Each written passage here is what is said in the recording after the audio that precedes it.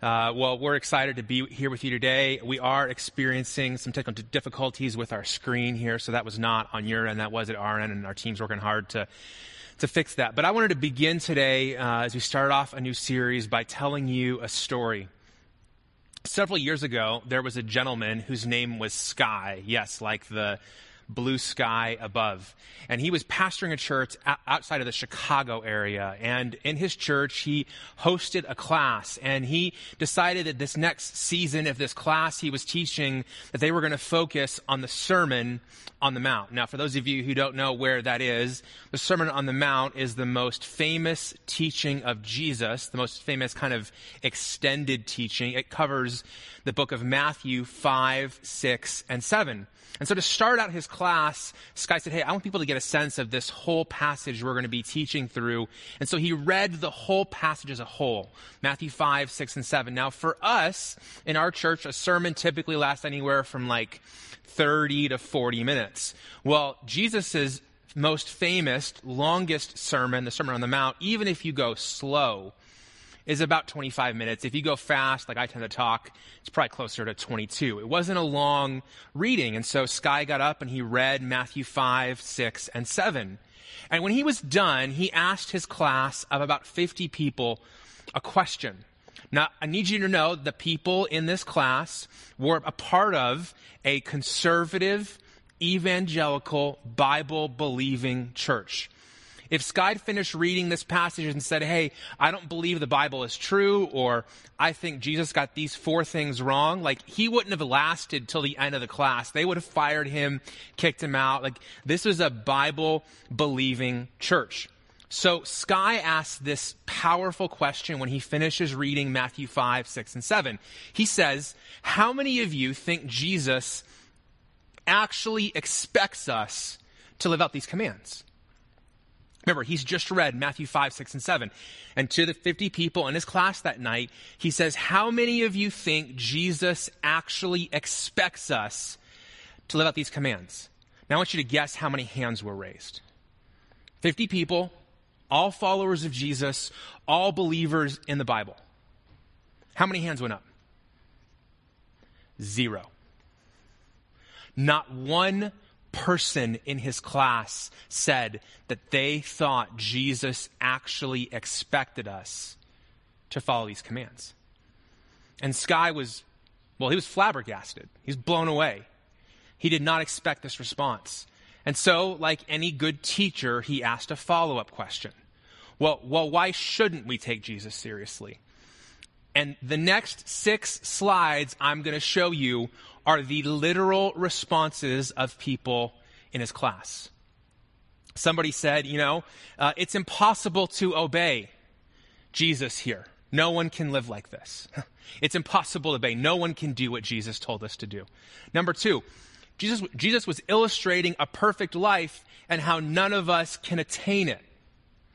Number 3, Jesus told us to turn the other cheek, but we only have 2 cheeks. Number 4, these commands aren't practical. Like, they don't actually work in our world today. Number 5, if we do these things, people will walk all over us. And then number 6, this is no way to survive in a dangerous world. See, if Sky had told them that Jesus got these things wrong and the Bible wasn't true, they would have fired him. He couldn't have been the pastor of this Bible-believing church.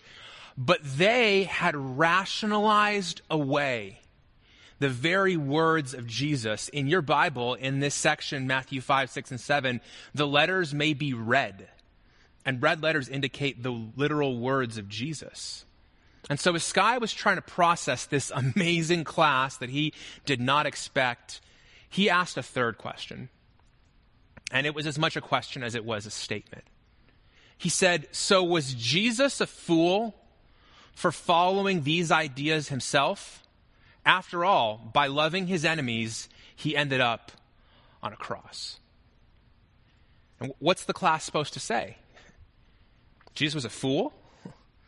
Well, the other option that they'd already indicated is that they felt like it was foolish to follow these words. And if Jesus followed them, what does that make Jesus.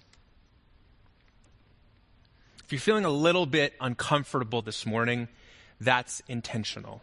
Because I think, friends, that we have a problem. And that problem is this, that we love Jesus, but we don't want to obey him. We love Jesus. We love singing the praises of Jesus. We love talking about how we follow Jesus and that we're seeking to become like Jesus. But when pressed with a command or a vision or a picture or a view of life that we feel like doesn't work with our preconceived notions, with our biases in the world that we see, we don't want to obey Jesus. And friends, in our lives, if there's a gap between I love Jesus, I just don't want to obey him here, that's the place where God wants to go to work in our hearts. The 20th century writer G.K. Chesterton famously said this. He said, "The Christian ideal has not been tried and found wanting. It has been found difficult and left untried." The Christian ideal has not been found tired and found wanting. It's been found difficult and left untried. And that's the challenge I want to present to you today and for the next 7 weeks, because we're going to wrestle with this question. What if Jesus was serious?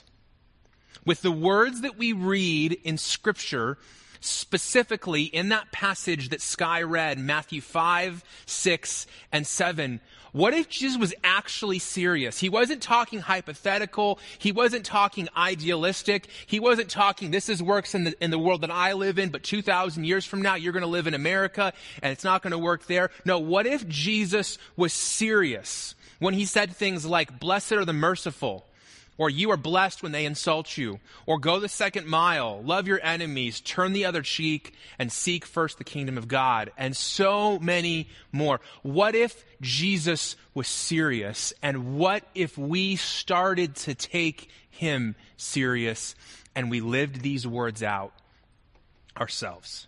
So starting today, for the next 7 weeks, we're going to make our home in Matthew 5, 6, and 7, and we're going to take this passage apart chunk by chunk.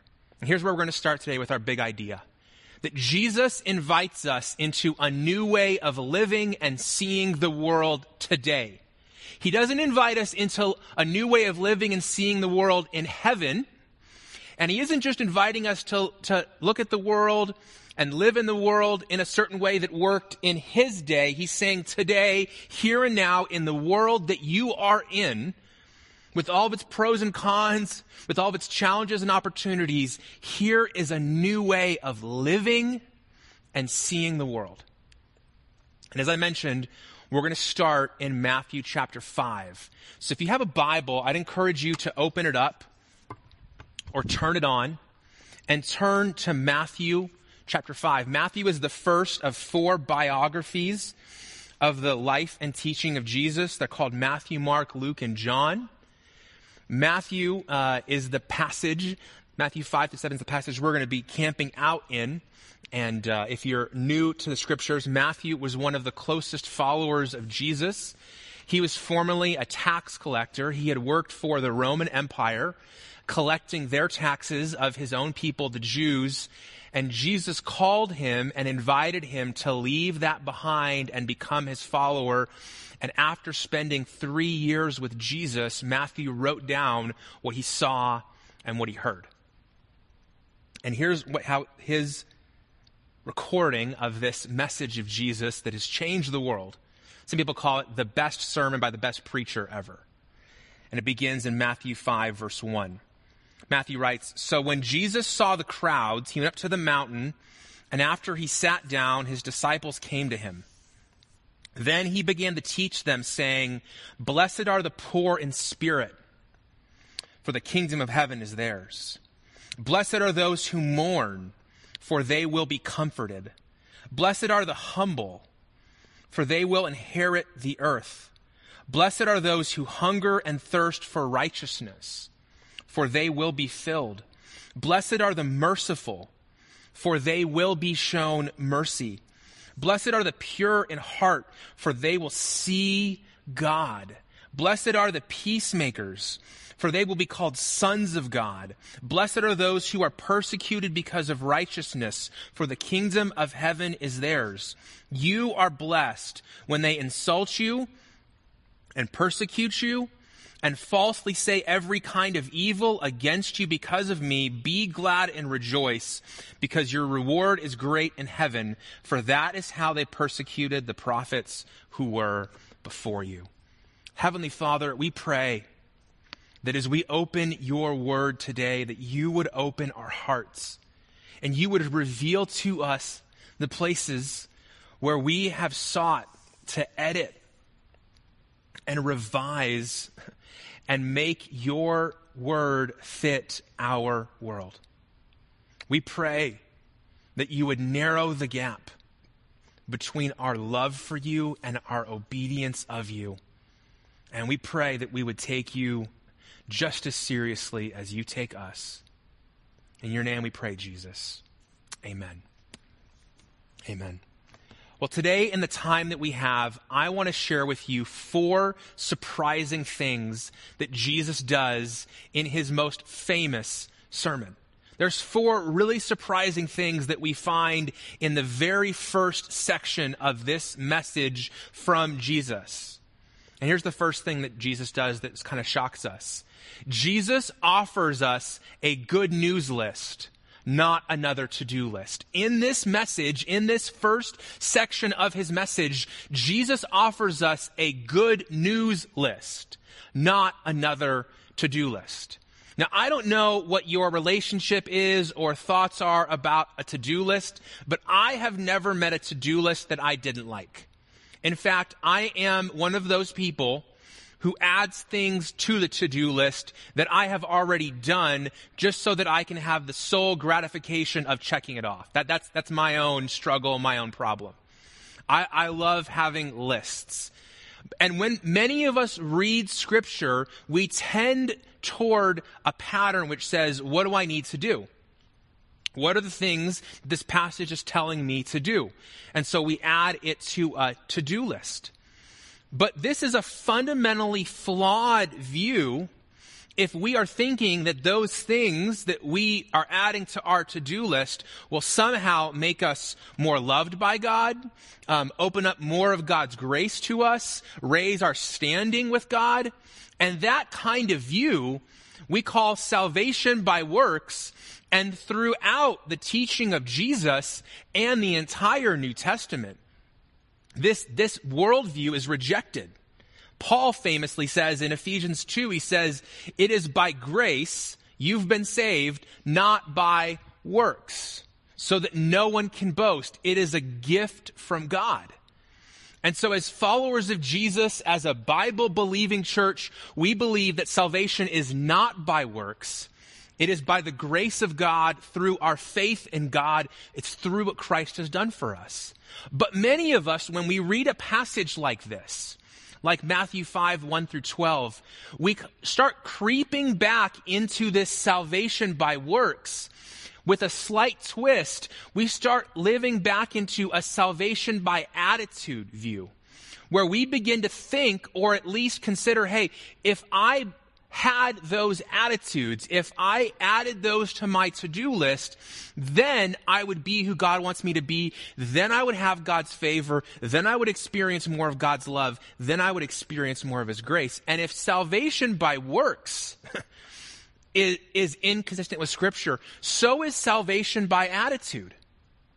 So when we read these words in Matthew 5, like here in Matthew 5, verses 3 through 6. Blessed are the poor in spirit. We're not adding poor in spirit to our checklist. It isn't, hey, go out and be more poor in spirit. It is not, blessed are those who mourn. Hey, go mourn. Go find something to mourn. It is not, add humility to your list and work on being more humble, or blessed are those who hunger and thirst for righteousness. Okay, I need to add that to my list. It is not that. Jesus is not declaring, hey, you need to do these things and then you will be blessed. Jesus is declaring good news that in his audience that day, there were people,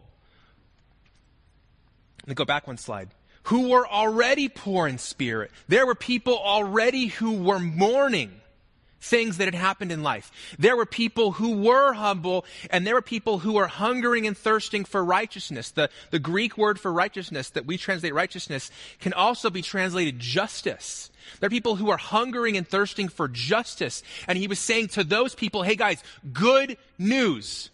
Where you are today, you are blessed. And this is a radical idea for us because we constantly read the words of Jesus through the lens of what do I have to do?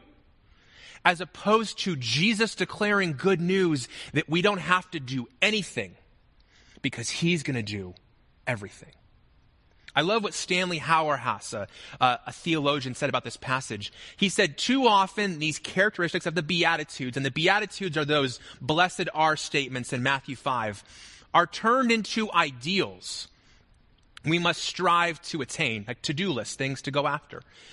As ideals, they can become formulas for power rather than descriptions of the kind of people characteristic of the new age brought by Christ. Thus, Jesus does not tell us that we should try to become poor in spirit or meek or peacemakers. He simply says that many who are called into the kingdom will find themselves so constituted. In other words, Jesus is not proposing new goals. He's introducing new realities. And so there's somebody in his audience that day who's mourning. And you, some of you today, are mourning. You're grieving. Some of you are hungering and thirsting for righteousness and justice and for our world to be made right in every area and every way as God wants. Some of you have been humbled by your experiences in 2020. Some of you are poor in spirit. You realize how weak and insufficient you are to the challenges in front of you and to you. Jesus says here in Matthew 5, not, I've got more things for you to do. No, he announces good news that his blessing is available to you today as you are. And that's the second surprising thing Jesus does.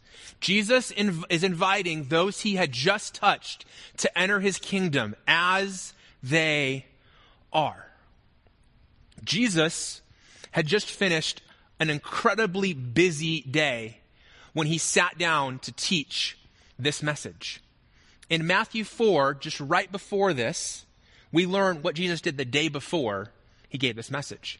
In Matthew 4:23, it says, now Jesus began to go all over Galilee, which was an area in this region, teaching in their synagogues, preaching the good news of the kingdom, and healing every disease and sickness among the people. Then the news spread about him throughout Syria. So they brought him all those who were afflicted, those suffering from various diseases and intense pains, the demon-possessed, the epileptics, and the paralytics. And he healed them. Large crowds followed him from Galilee, the Decapolis, Jerusalem, Judea, and beyond the Jordan. And so Jesus has been out healing. He's attracting crowds from a large number of areas. And so 4:25 ends this chapter 4, with this description of him healing and this crowd following him. And then chapter 5 begins with him saying that he sat down and his disciples sat down on the side of a mountain and he began to teach. Scholars believe that this mountain, that's why it's called the Sermon on the Mount, Jesus was sitting on a mountainside next to a body of water. And in the day of Jesus, if you were a rabbi or a teacher, you didn't stand to teach like I am. You sat, and everyone else sat in front of you. And as Jesus begins to teach, he begins to tell them about how they can begin to experience his kingdom, how the kingdom of God was available to them. Jesus was teaching them that the kingdom of God is available and you can step into it right now. They didn't have to get their lives together. They didn't have to get all these to-do lists done to make themselves worthy.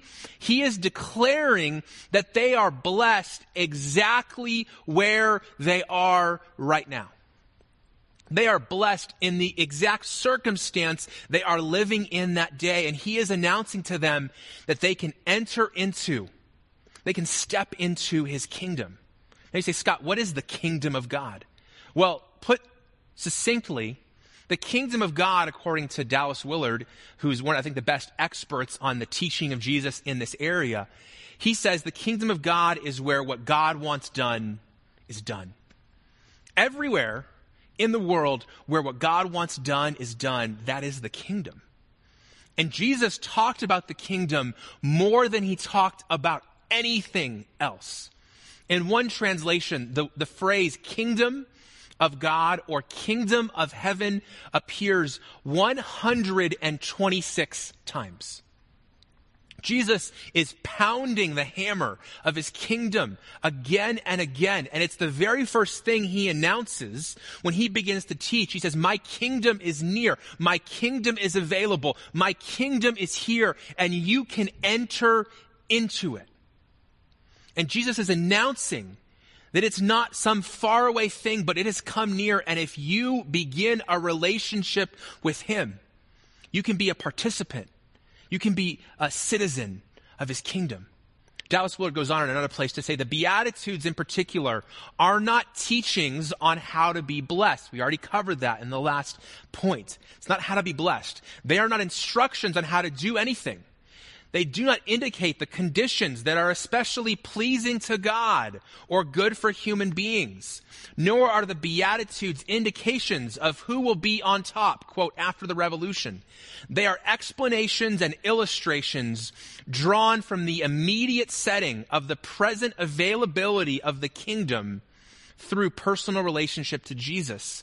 They single out cases that provide proof that in him, in Jesus, the rule of God from the heavens truly is available in life circumstances that are beyond hope.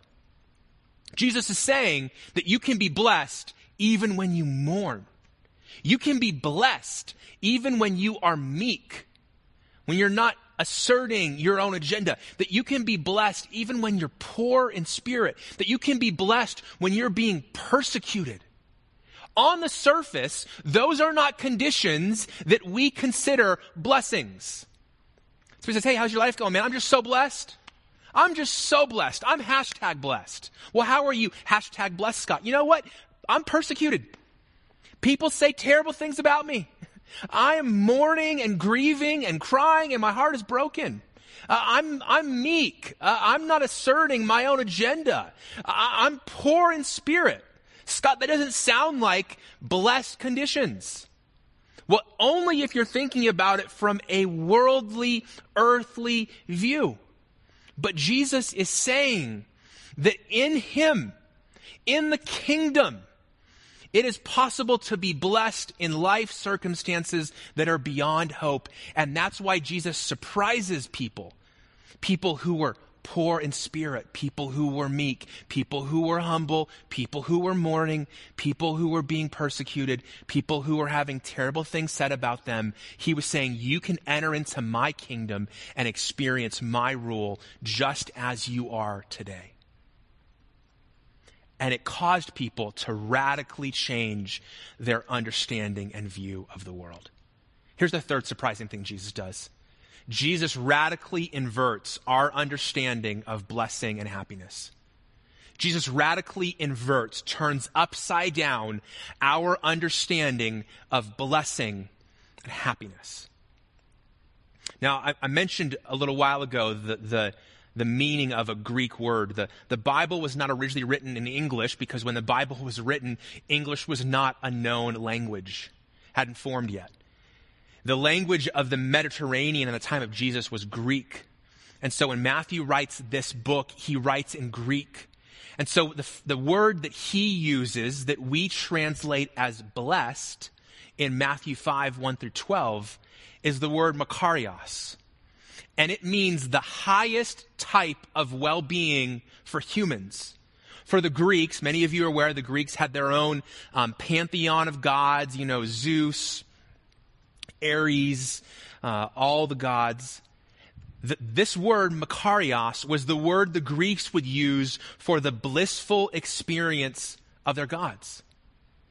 And so when Matthew uses this word, recording the words of Jesus, what he's saying is that in these situations, meek, poor in spirit, humble, persecuted, mourning, that you are experiencing the highest type of well-being for humans.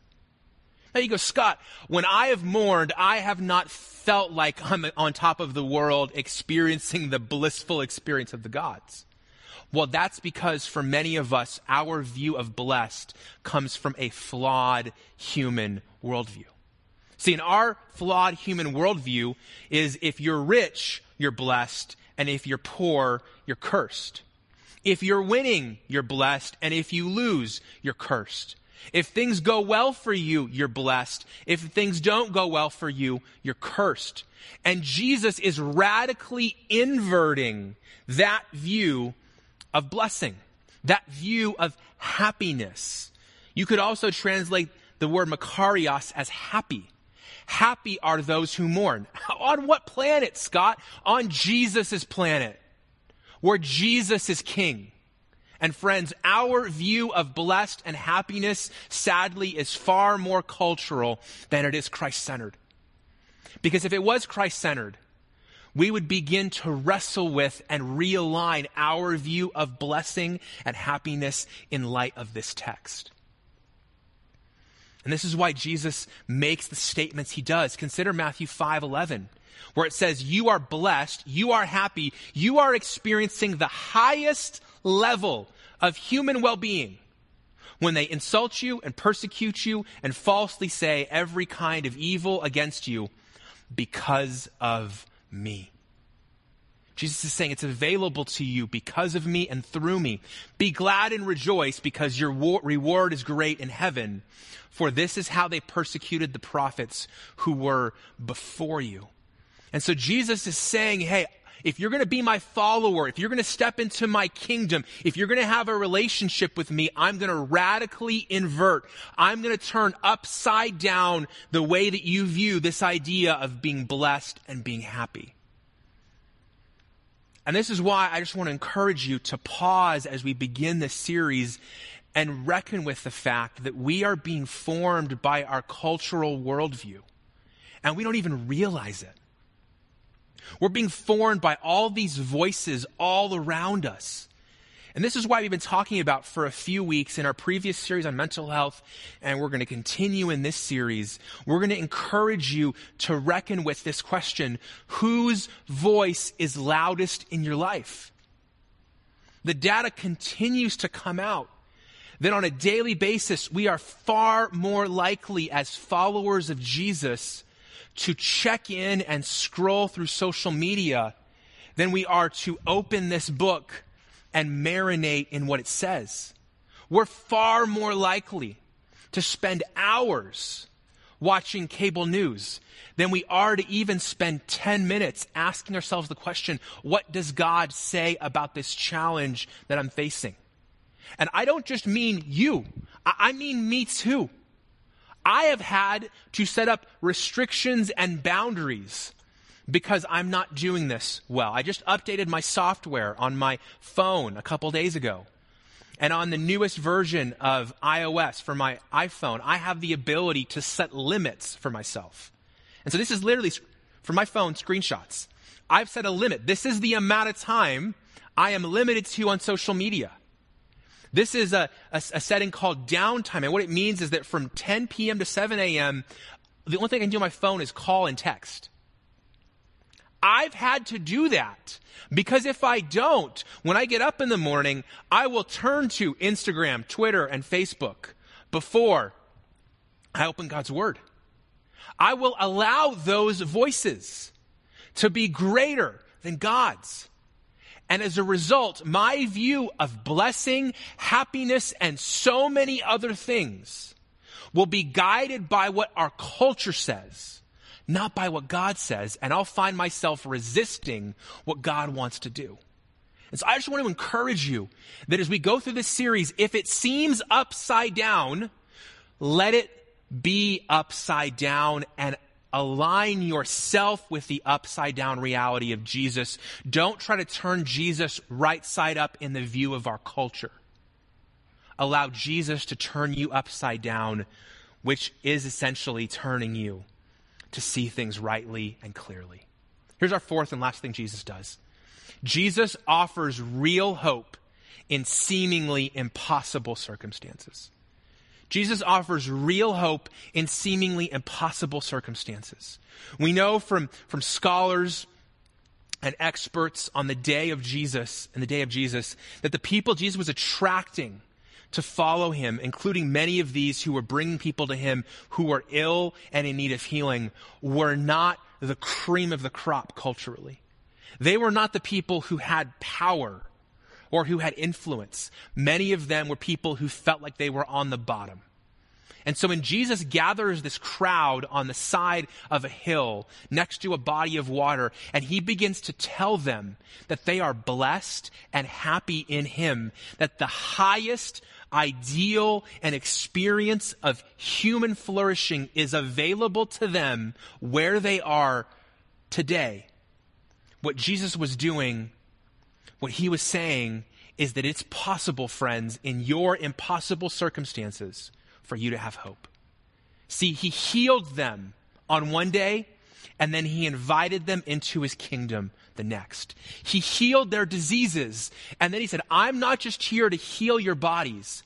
I'm here to radically change your lives, to invert your understanding and your worldview, and to invite you into a relationship with me, not one day when you become a better version of yourself, but today. And scholars believe that the things that he lists here, the blessings, the beatitudes, were very real circumstances that his audience was in. And he was serious that day when he spoke to them, that they could be blessed in the midst of being persecuted for being his follower, that they could be blessed even as they were mourning and grieving, that they could be blessed even as they felt poor in spirit. And he was serious. He wasn't speaking idealistically to them. No, he was serious, and they took him seriously. And I just want to encourage you, as we start this series, to be careful that you don't take the discomfort out of Jesus' message. Because there are certain people and certain times in our lives where Jesus' message is totally comforting. And if you were a person that day seated there listening Jesus say, blessed are those who mourn, for they will be comforted, and you were mourning, that was a message of great comfort. That message brought peace. But if you were the kind of person who was the opposite of meek or the opposite of humble, then you began to recognize that Jesus was challenging you and calling you out of that way of life, and you were actually opposed to what God was doing. And I will tell you, there's some times where I've loved the words of Jesus, and there's some times where the words of Jesus have made me so uncomfortable. And we have a history as a nation of taking the discomfort out of Jesus' message. When our country was founded, there was a guy named Thomas Jefferson who played an undeniable role in the founding of our country. But he also became incredibly famous and well-known for what he did to the Bible. This is a picture of the Jefferson Bible. If you notice, there are pieces that are missing. And over 200 years ago, what Jefferson did, he took an X-Acto knife to the Bible. And any section that he felt like couldn't be believed, a miracle of Jesus, or didn't make sense to his in that day modern sensibility of the world, he would literally cut out of the Bible. And he created his own translation of the Bible that worked for his sensibilities. And while it sounds crazy to take an X-Acto knife to the Bible, that is exactly what the people we heard from the beginning of this message did. They didn't think Jesus was serious. And so they edited out the things that made them uncomfortable. Friends, the only way for Jesus to offer you hope in impossible circumstances is if you stop dictating to Jesus where he's serious and where he's not, where he's believable and where he's not, where he's to be followed and where he's to be ignored. And if Jesus is inviting us into a new way of living and seeing the world, if he's inviting us into a new way of living in this moment and seeing this moment, then we're going to have to allow Jesus to comfort us in certain places and disturb us in places.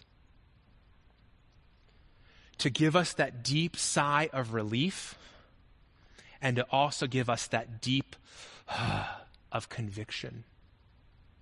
And as we go through this series, my hope is that Jesus will speak powerfully into your life and mine, and that he will show us where he is serious, where he's calling us to live in ways that we never have before. Let's pray. Heavenly Father, we thank you for your word.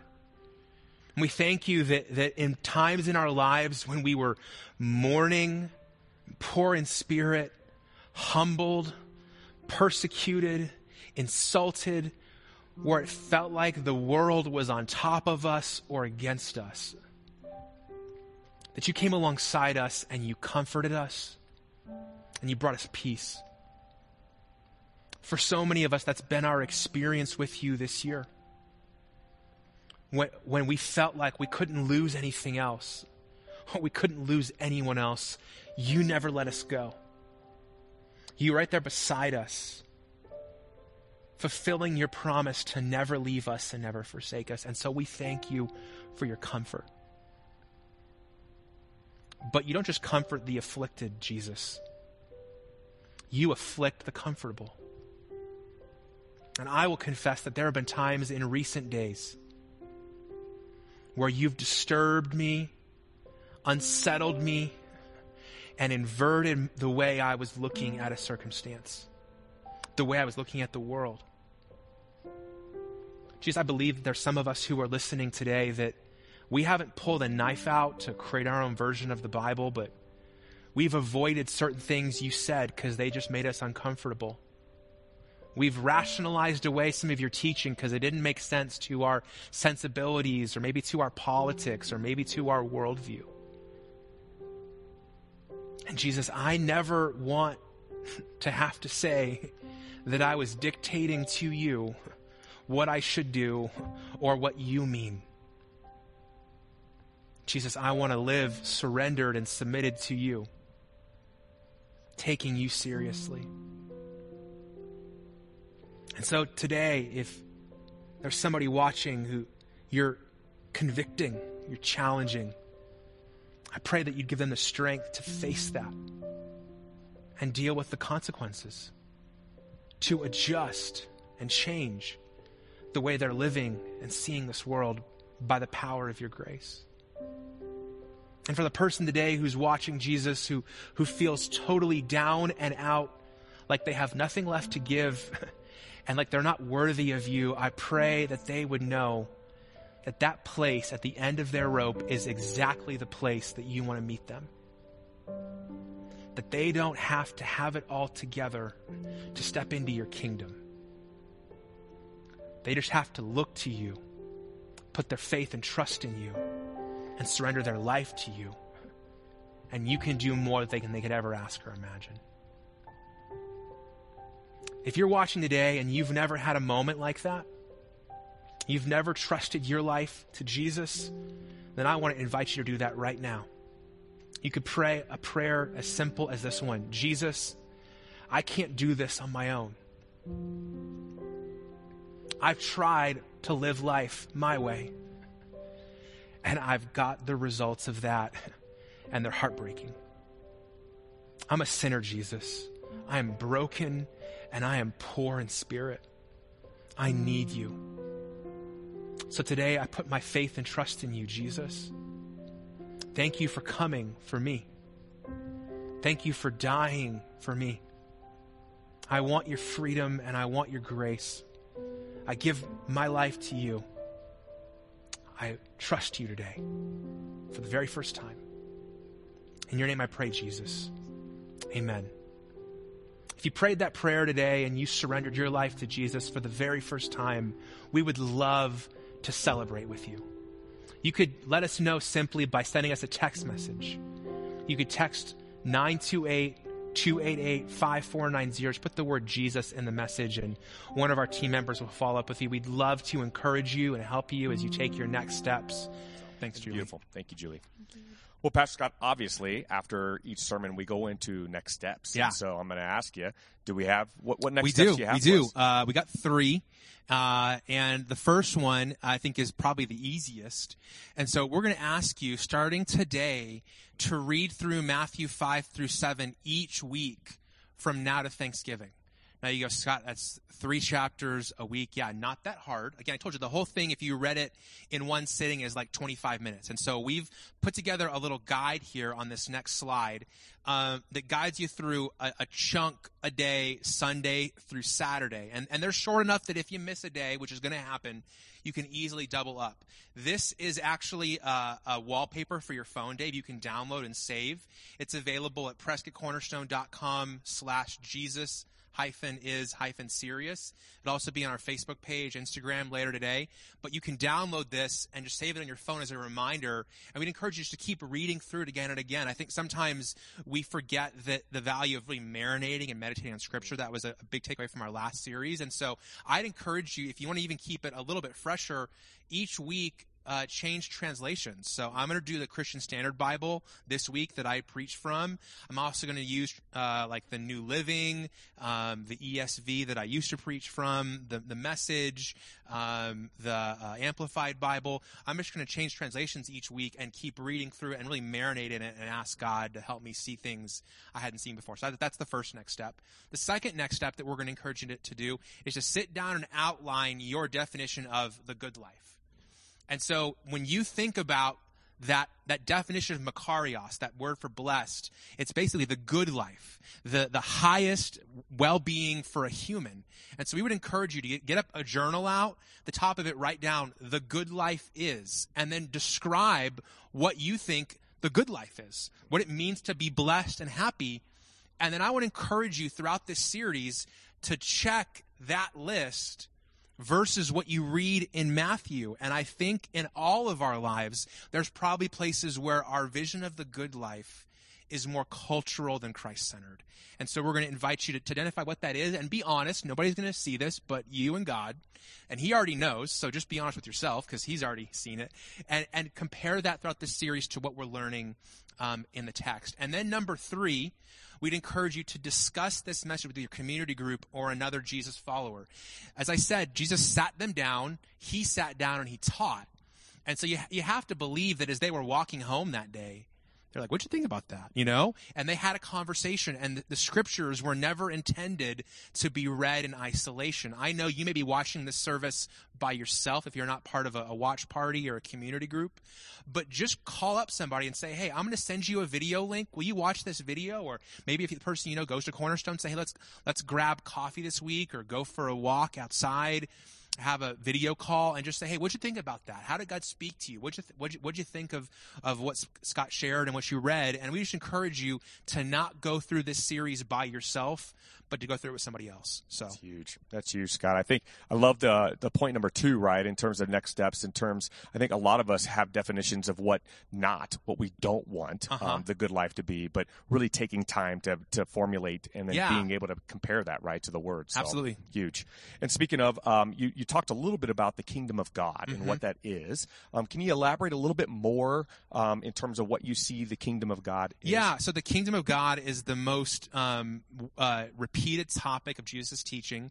When he begins teaching in Matthew 4 or in Mark chapter 1, he begins teaching about the availability or the nearness of his kingdom.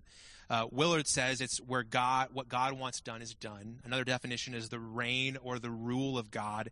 And so we tend to think about kingdoms in terms of very physical realities, like the kingdom of America or the kingdom of Rome or the kingdom of Alexander the Great, this physical reality. Well, the kingdom of God is a non-physical reality. It's not defined by borders, but it's real. and it's tangible and it's available. And he was saying, hey, my kingdom is coming, and it is the experience of living in relationship to me. And it is ultimately what will finally be in totality experienced when Jesus returns. And so in the meantime, between his resurrection and today, his kingdom is growing and advancing. And there are places in the world, there are places in our lives where what God wants done is done. But there's also places where the kingdom of God honestly is opposed. Because there's another kingdom in this world that is also non-physical. And it's the kingdom of our enemy. And that kingdom is opposing God's kingdom. So I know for some people it's a little bit abstract because we're so concrete, you know. Yeah. We tend to think about this kind of very physical kingdom. But it's the biggest teaching of Jesus, and we'll continue to talk about it throughout the series. Again, on our resource page where we mentioned that download is, PrescottCornerstone.com/Jesus-is-serious. There's a number of books on there, including Dallas Willard's book, The Divine Conspiracy, which is not a short book, but I think it's the best book that unpacks the teaching on the kingdom. And if you're looking to go deeper, I'd recommend that as a place to start. Wow, that's incredible. Thank you, Scott. You know, I'm a history buff, and so obviously you spoke about Thomas Jefferson, founding fathers, and the Jefferson Bible. I hadn't heard that before. Can you maybe talk a little bit more about? Yeah, so Jefferson had a hard time with believing the miracles of Jesus. He had a hard time believing in the resurrection of Jesus because it didn't fit his scientific worldview. And so many of the miracles of Jesus, like raising Lazarus from the dead, feeding the 5,000, Jesus' own resurrection, and some of his other teachings he didn't find credible. And so he cut those out of his Bible and created his own translation that he didn't call it the Jefferson Bible, but historians did. And so I think it's an extreme example of what happens when we edit out Jesus. But I've discovered even in my own life that there are places where I tend to quickly accept the words of Jesus, and there's places where sometimes I struggle, and even times in the past, I'll be honest, where I've gone, Jesus doesn't really mean that. And part of what this study is doing for me is it's causing me to go back and say, do I believe he's serious everywhere? And do I believe he's to be followed everywhere, whether I'm comfortable with it initially or not? And so that's kind of the Jefferson Bible. You can dig into that if you want to Google it. I'm not sure where it's available. That picture is from where it's on display. It's been saved historically, and kind of an interesting tidbit. It is, right? I mean, that physical part of kind of removing the things that were like, so that's awesome. So, you know, Pastor Scott, is there any final thoughts? I mean, what kind of final thoughts should we take from the beginning of this series? So two things. I would say, one, I just encourage you to stay with us. We're going to continue to unpack this piece by piece. And so this is a series where if you're not going to be with us on a specific Sunday, go back and watch it. We're going to build on things each week. And there's more I could say this week, but I just didn't have the time.